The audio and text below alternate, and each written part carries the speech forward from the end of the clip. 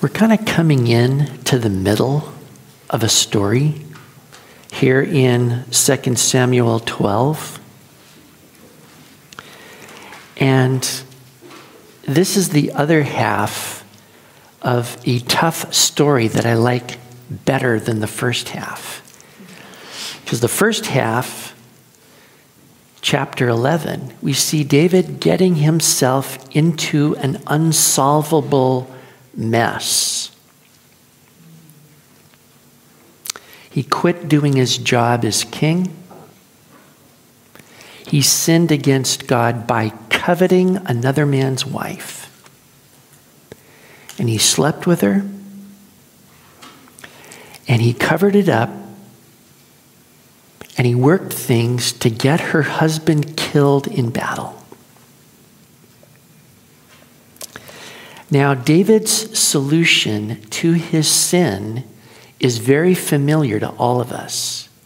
And that is, cover it up and run away from God. That's the only way we really know how to deal with sin. Because if I face God in my sin, he's going to kill me. And we can't have that. But this chapter is not about God killing David. It's about God restoring David to himself. And we're going to look at how God restores a guilty sinner. And it's interesting because it's the exact same way that he restores you and me when we sin and crash and burn and blow it big time. He restores in grace. And we get to look at how you define the word grace this morning. So I'm reading here in 2 Samuel 12. Then the Lord sent Nathan to David, and he came to him and said to him, there were two men in one city, one rich and the other poor. The rich man had exceedingly many flocks and herds, but the poor man had nothing except one little ewe lamb, which he had bought and nourished, and it grew up together with him and with his children. It ate of his own food and drank from his own cup and lay in his bosom, and it was like a daughter to him. And a traveler came to the rich man, who refused to take from his own flock and from his own herd to prepare one for the wayfaring man who had come to him. But he took the poor man's lamb and prepared it for the man who had come to him. So David's anger was greatly aroused against the man, and he said to Nathan, as the Lord lives, the man who has done this shall surely die, and he shall restore fourfold for the lamb, because he did this thing and because he had no pity. Then Nathan said to David, you are the man. Thus says the Lord God of Israel, I anointed you king over Israel, and I delivered you from the hand of Saul. I gave you your master's house and your master's wives into your keeping, and gave you the house of Israel and Judah. And if that had been too little, I also would have given you much more. Why have you despised the commandment of the Lord to do evil in his sight? You have killed Uriah the Hittite with the sword. You have taken his wife to be your wife, and have killed him with the sword of the people of Ammon. Now therefore, the sword shall never depart from your house, because you have despised me, and have taken the wife of Uriah the Hittite to be your wife. Thus says the Lord, behold, I will raise up adversity against you from your own house, and I will take your wives before your eyes and give them to your neighbor, and he shall lie with your wives in the sight of the sun. For you did it secretly, but I will do this thing before all Israel, before the sun. So David said to Nathan, I have sinned against the Lord. And Nathan said to David, the Lord also has put away your sin. You shall not die.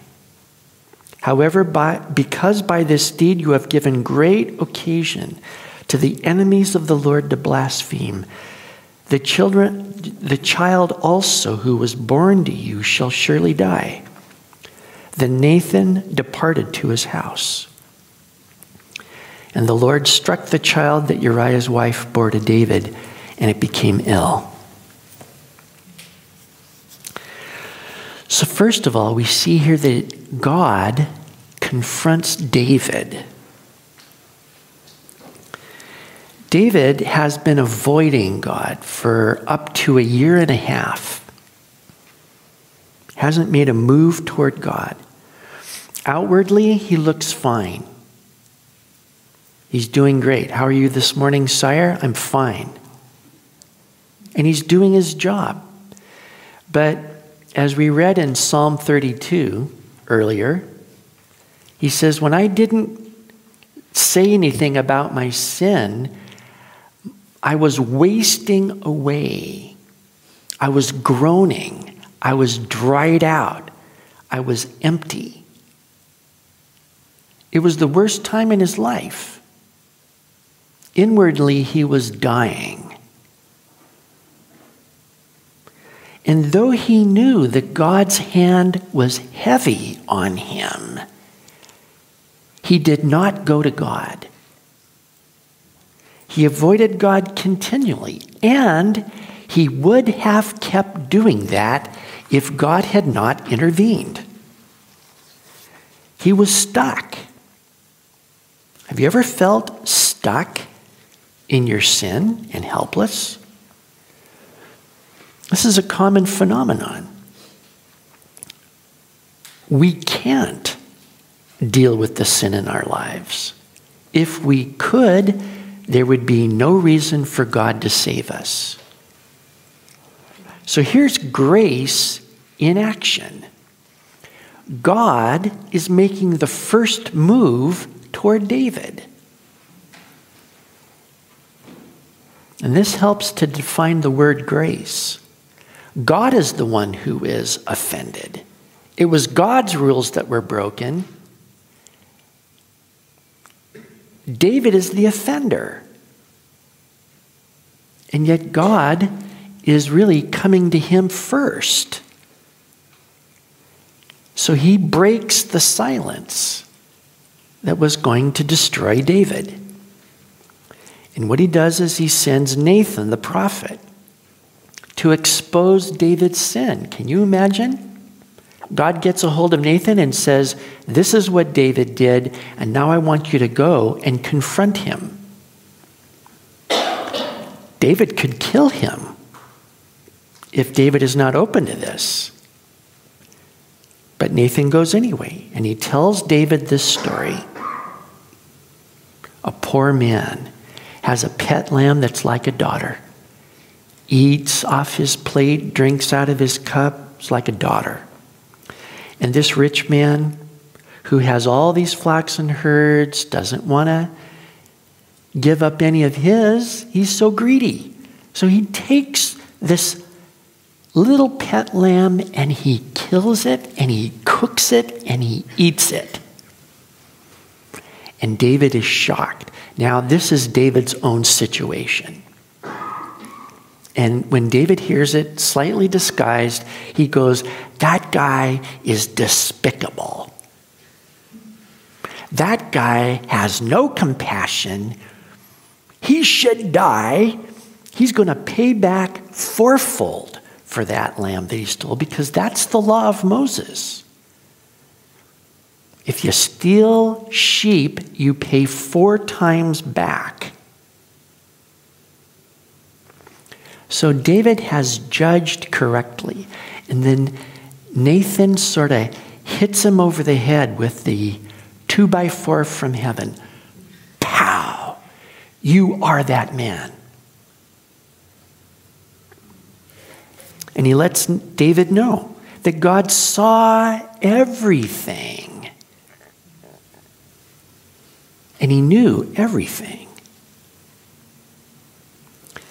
And you just got to see the irony in everything that Nathan says to David, because God lists how he benefited David and blessed him and gave him this and that. And here's the kingdom.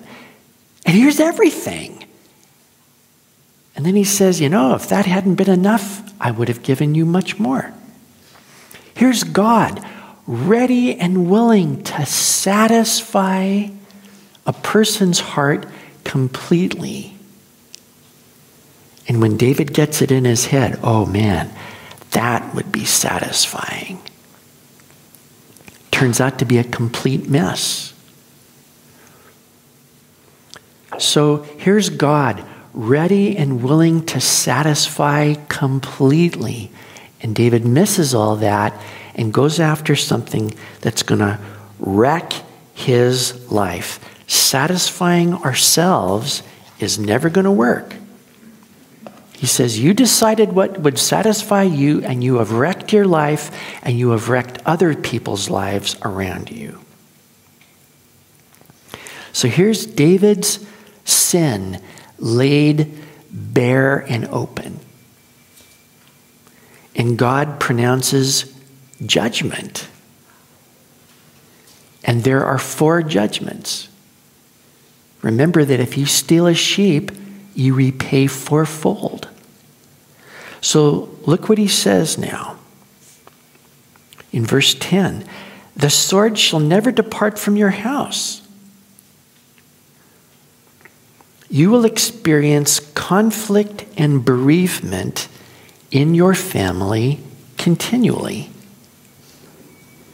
Then he says, in verse 11, I will raise up adversity against you from your own house. Not only will that happen to his family, but David's own family is going to have conflict. David will experience this attack from somebody in his own family. Then he says, thirdly, I will take your wives and give them to your neighbor. He's going to lie with them right in the sun, openly. You did this secretly. I'm going to do this in front of all Israel. And then the 4th, he says in verse 14, indeed, you've given great occasion to the enemies of the Lord to blaspheme. The child also who is born to you shall surely die. So, occasion to blaspheme the Lord. So, the Lord is good, and here's this representative of God, and boy, he does anything he wants. And it's an occasion to blaspheme God. How can you have a guy like this working for you? And God says, this is a righteous judgment. So this is pretty devastating, isn't it? This would be like the reason we wouldn't want to show up before God. But you notice, verse 13 here, in the midst of judgment, God shows amazing grace. David says to Nathan, I have sinned against the Lord. This is where David breaks. And he confesses, I have sinned. Now, God knew about it. Nathan knew about it. And yet David comes out with it. And this is a turning point. He confesses. Now that means to agree with. And David is agreeing with God here. He's sort of taking his own side against himself as being on God's side. He says, I have sinned. And he's agreeing. So right there, in that place where David kind of lets down the defense, he's not putting any spin on it, saying, well, it's her fault and his fault and all this thing and it happened and I just didn't. And he's just saying, okay. And he expects to die. This is where Nathan stops pronouncing judgment and says, the Lord has taken away your sin. You will not die. Everything that David did was a capital offense against God. Coveting, adultery, murder, and lying. 4. Punishable by death. That's what the law of Moses demands. That is the penalty. But God says, I've taken away your sin. You're not going to die. How do you think David felt in that moment? Receiving what he does not deserve. That is a definition of grace. And what that means is the Lord is disciplining David. It's not punishment. With the guys that I've been working with, teaching how to study and teach the Bible, and also on Friday night, it's interesting how this keeps coming up.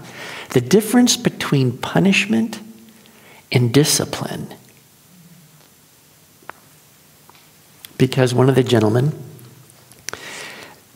was reading in the dictionary the definition of discipline, and it came to punishment. And he goes, discipline is punishment. Now, the section of the Bible that we're in is where it's Hebrews 12, and the writer is encouraging his readers to receive the discipline of God because that's what parents do to their children, because they love their children. Don't despise the discipline of the Lord, and don't faint when you're reproved by him. For whom the Lord loves, he disciplines, and he scourges every son whom he receives. And the point is, God is dealing with you as with sons.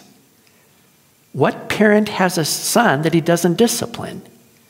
And if you're without discipline, of which all have partaken, then you're illegitimate and not sons. So this fella read down to punishment and goes, wow, punishment. Discipline is punishment. But the definition right underneath that was training to shape and mold the character. And that is what a parent does. A parent doesn't deliver retribution. Kid, I am now going to send you to the moon without a rocket. Pow.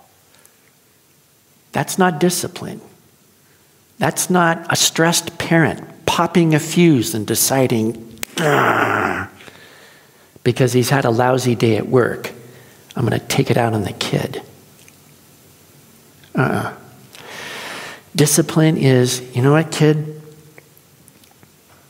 This is never going to fly, and I have to show you this so that you will learn that your actions are never going to be acceptable, and you will act in a way that will ensure that you live a long time. That's because I love you. Now, if God were to punish, if God were to deliver the penalty of the law of Moses, David would die forever. Does everybody get that? Whatever else God is doing here, it is not punishment. But discipline is punishment with a view toward correction, which means God does not want to kill David. But he wants David to be shaped and molded in his moral character so that he shares God's holiness. Because it says in Hebrews 12, without holiness, no one will see the Lord. So God wants David to live. And in this important way,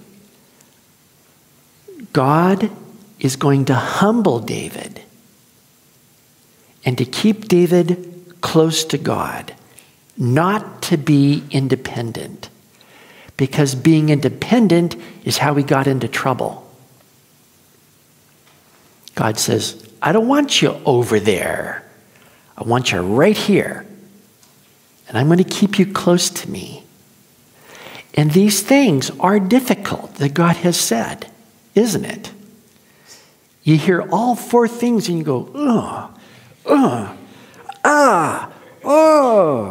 And you think, man, this is harsh.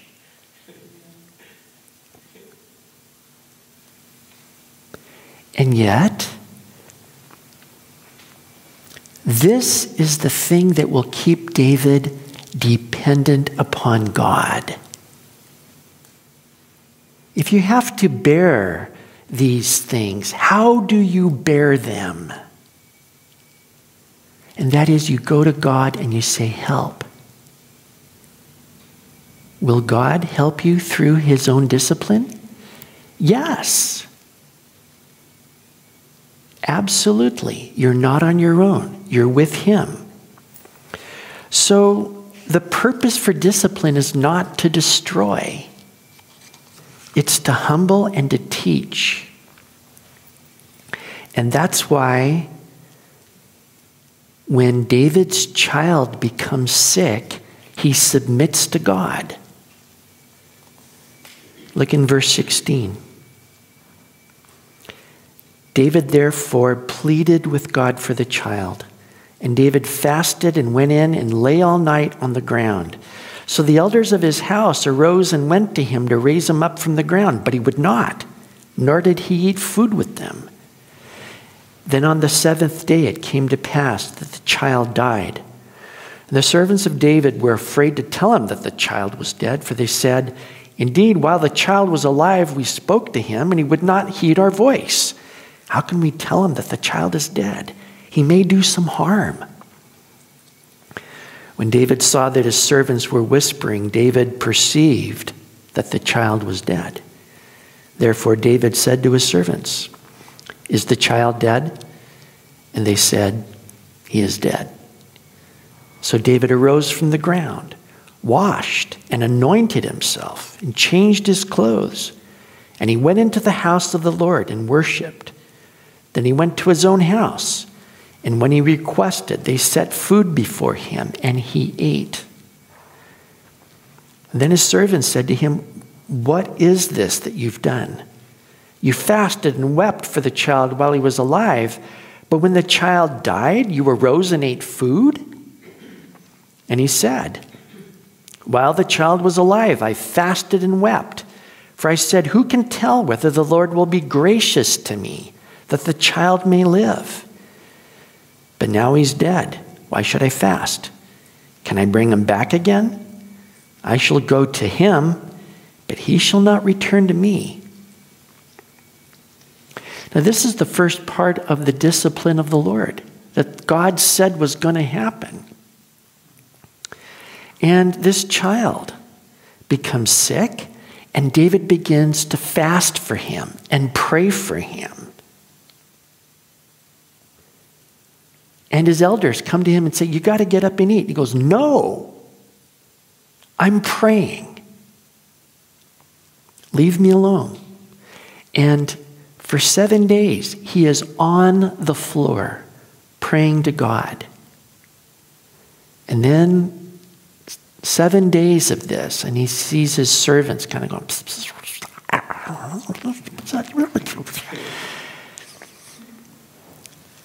and David goes, is he dead? And they go, yeah. He goes, okay.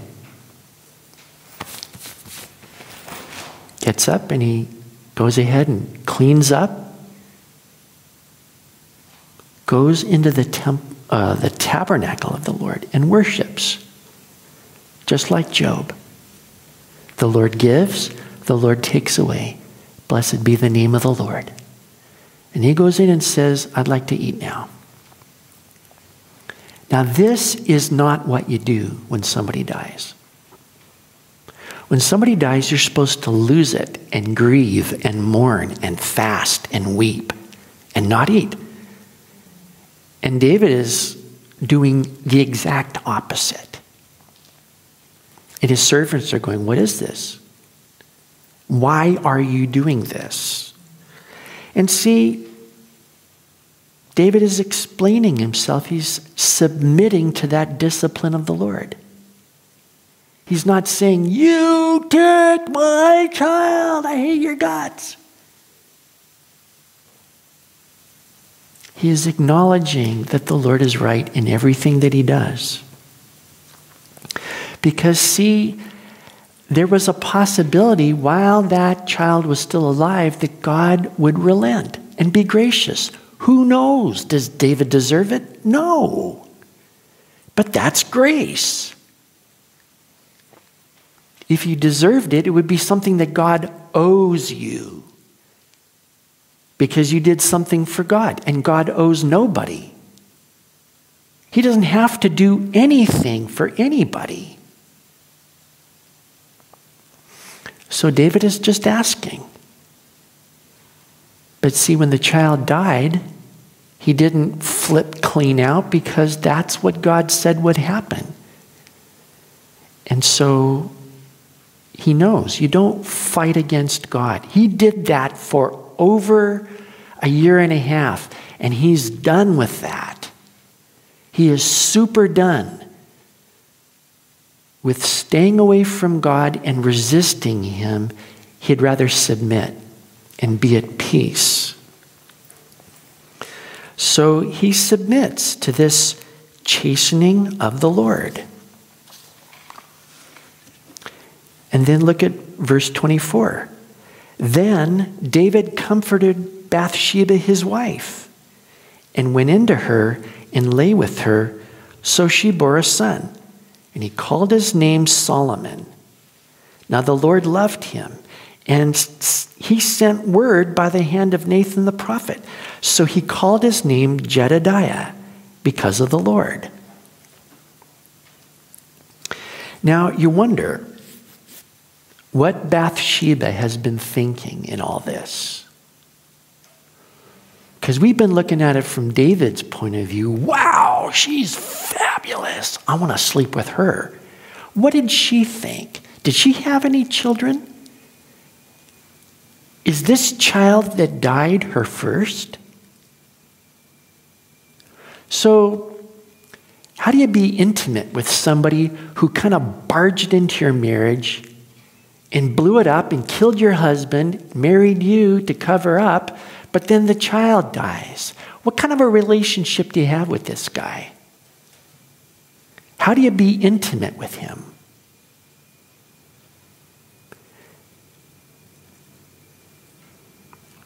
And the answer is, this is another miracle of grace.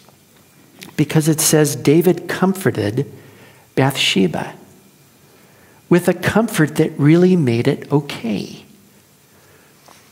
And he comforts her with the same comfort that God comforted him with. Do you get it?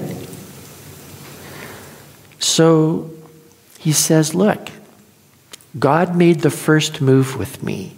I was completely stuck. I was not going to make it. And God pulled me out, and he forgave me. And God is not out to kill us. He's going to bless us. It's going to be okay. Now, I'm making it up, but he had to have told her something like that for her to be able to grasp, you know what? God is not against me, and he's not going to kill me, because I also committed adultery. Something in me committed sin too. So why is God not going to kill me? So they get it. God is not going to kill us. He's going to make it. We're going to make it because God says we will. And they trust God. And so they can be intimate. And she does conceive. And she bears a son. And somebody calls him Solomon. There's a little ambiguity in here. Some of your margins have a conflict about who named him.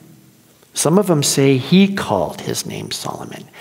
And there's actually a note in the Masoretic text, the official Hebrew text, that says the text should be read, she called his name Solomon. So did he name him Solomon or did she? Here's what I think. Here's what 1 Chronicles 22:9 says. David is explaining the situation to Solomon, and he's quoting what God said to him. And this is what God says. Behold, a son will be born to you, who shall be a man of rest. And I will give him rest from all his enemies on every side, for his name shall be Solomon. And I will give peace and quiet to Israel in his days. So I'm going to give you a son, David, and his name will be Peace or Peaceful. And I think that both David and Bathsheba agreed their son's name should be what God said it was going to be, peace. They both agreed what God agreed, but there's another name that God called him. Nathan sends word. The Lord loves that little baby. So he called his name Jedediah, beloved of the Lord. There's a baby with two names. And dad is an adulterer and a killer, and mom is an adulterer. They're both a bunch of sinners. What's the name of the baby? Peace, beloved of the Lord.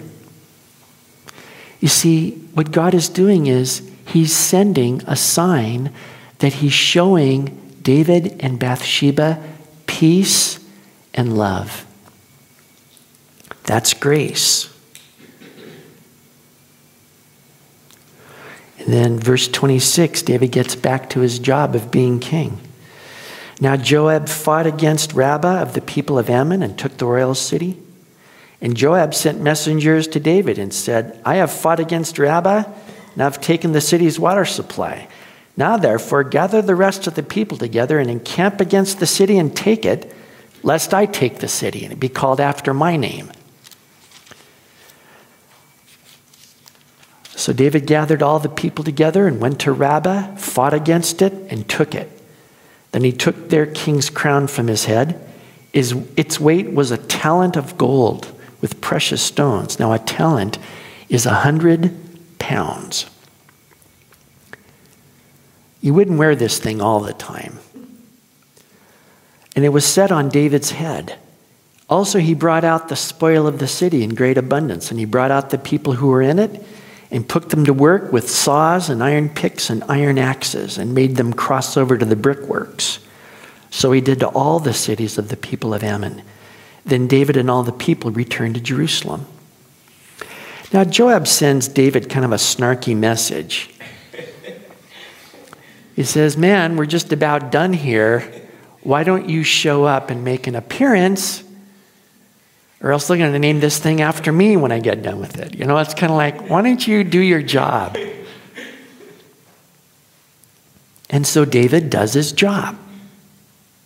He's getting back to what he's supposed to be doing under God. And really his job is to finish these wars, get rid of Israel's enemies, so the temple of God can be built in peace. So God is the one who intervened and brought this issue to a resolution. So look, let's say that you've had a difficult week this week and you fell into some grievous sin. You know, your natural instinct is to run from God. And probably being in church is the last place you'd want to be. Why should I go here? So I can get my face rubbed in it. I don't know if you've ever felt that way about going to church. There's been lots of times when I did not want to come. Back when I was a normal person, before I became a pastor. And there's sometimes, nowadays when I just, seriously? I'm not into it. I know that when I go and I'm not into it, those are the very best times. That's when God shows up and meets me and lets me know it's going to be okay. But, you get this feeling that God is going to kill me. If I face God, I'm going to die. Isn't that a terrible, awful feeling? But the point of this chapter is that God does not want to kill you. And in fact, he doesn't want to kill anybody. Isn't that fabulous? He does want to save us and restore us. And that's what grace is. Grace is God doing for you what you do not deserve. And so, God will convict you about your sin. I'm aware that the devil is also condemning you about your sin. And those two things are different. Conviction and condemnation are two different things. Here's the difference. When the Holy Spirit convicts you, he will always draw you to Jesus to deal with it. That is the only way. The devil will condemn you to drive you away from God and say, you are not worthy to come to God. Therefore, you should do yourself and the universe a favor and run away from God. That is a solution that doesn't work. So, when you feel that condemning and that burden and that weight, and I've done too much and I've blown it this time and I can never get right with God, that is not God. The Holy Spirit is always going to say, this is what you did. You need to come to Jesus. Come with me. And let's go to him and let's get this right. Because you cannot get out of your sin by yourself. You felt this loop where you loop in your sin and you can't get out of it. And you wish you could just step out of it and walk away and let's do it again. But you're just like, I can't get out. I'm stuck. This is the very thing that we were looking at on Friday night. And if you haven't seen that video, go find it and look at it, because it is a phenomenal exposition of what grace really is. At the right time, Christ died for us. And the reason why it was the right time is that we were helpless.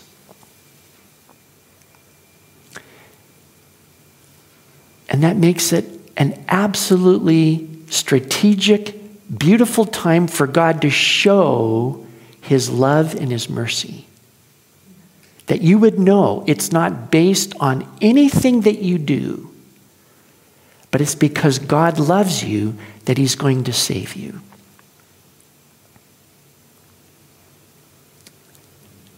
And so here's David, helpless. You know that God always comes to us first? Nobody is looking for God. You run into people all the time that say, oh, well, I'm spiritual, you know. Yeah, but are you looking for Jesus? Oh, I don't think so. That's the wrong place. You see? Nobody's looking for God. He always comes to us first. That's how come you're a Christian. Did you want to be a Christian? No! Get away from me. Point that Bible somewhere else before it goes off. So what are you doing here as a Christian? God came to you first. And he worked in your life. And here I am. I'm one of them now. So when you sin, God comes to you first. And he says, come on, let's come to Jesus and work this thing out. And it's right there that you can say to God, okay, I will. And that's where God begins to help you. And you know, when you confess your sins to God, he forgives you. Have you experienced that before? And how wonderful it is to know that forgiveness, because you know it's different. You don't have this crushing weight of guilt and shame on you. And it's unbelievable how God can lift that, and you know, I do not deserve this, but I'm experiencing this.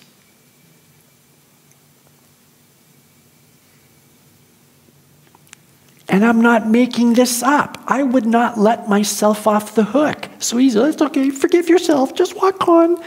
Right, but you can't.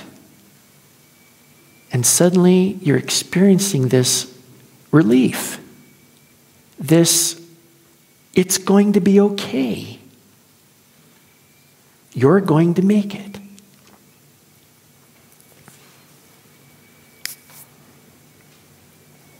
Now, God forgives us the very same way he forgave David. By looking to Jesus on the cross and saying, he has paid for your sin. That's how God could say to David, I've taken away your sin. You're not going to die. He looks at Christ on the cross and he says, your sin is paid for. Go in peace.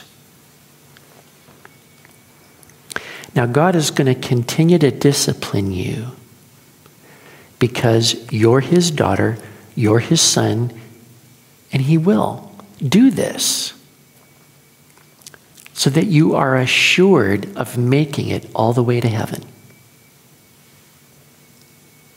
That's the proof that he's your father, that he disciplines you. The proof that you are a son and a daughter is that you accept that discipline and you say, yes, whatever you have to do in my life so that I'm humble and obedient, I accept that. And I trust you to bring me through this. So you get to comfort yourself with this. God does not want to kill you. Isn't that good news today? And instead, he wants to save you. He's going to bring you out of your sin. He's going to keep you close to him. He restores you in grace. Now, what you do is you take that comfort and you turn around and comfort somebody else, just like David did with Bathsheba. You can do that now. And that is going to help somebody else to have peace with God and to be fruitful. The very things that you're learning now can comfort somebody else. So grace means that God is for you. Does everybody get that today? That God is for you. And if God is for you, then who can be against you? This is the true grace of God. And as Peter says, stand firm in it. Let's pray. Thank you so much, Heavenly Father, that you make that first move toward us. And we thank you for taking us out of our sin that we could never resolve on our own. We thank you for that. Thank you for sending Jesus to die in our place so that his death pays for our sin.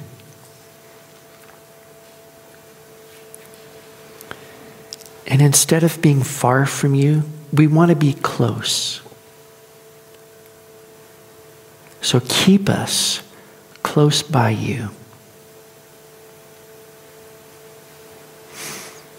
And make each one of us into that likeness and image of Christ. We trust you to do that. And we thank you, Lord, that we can expect good from you.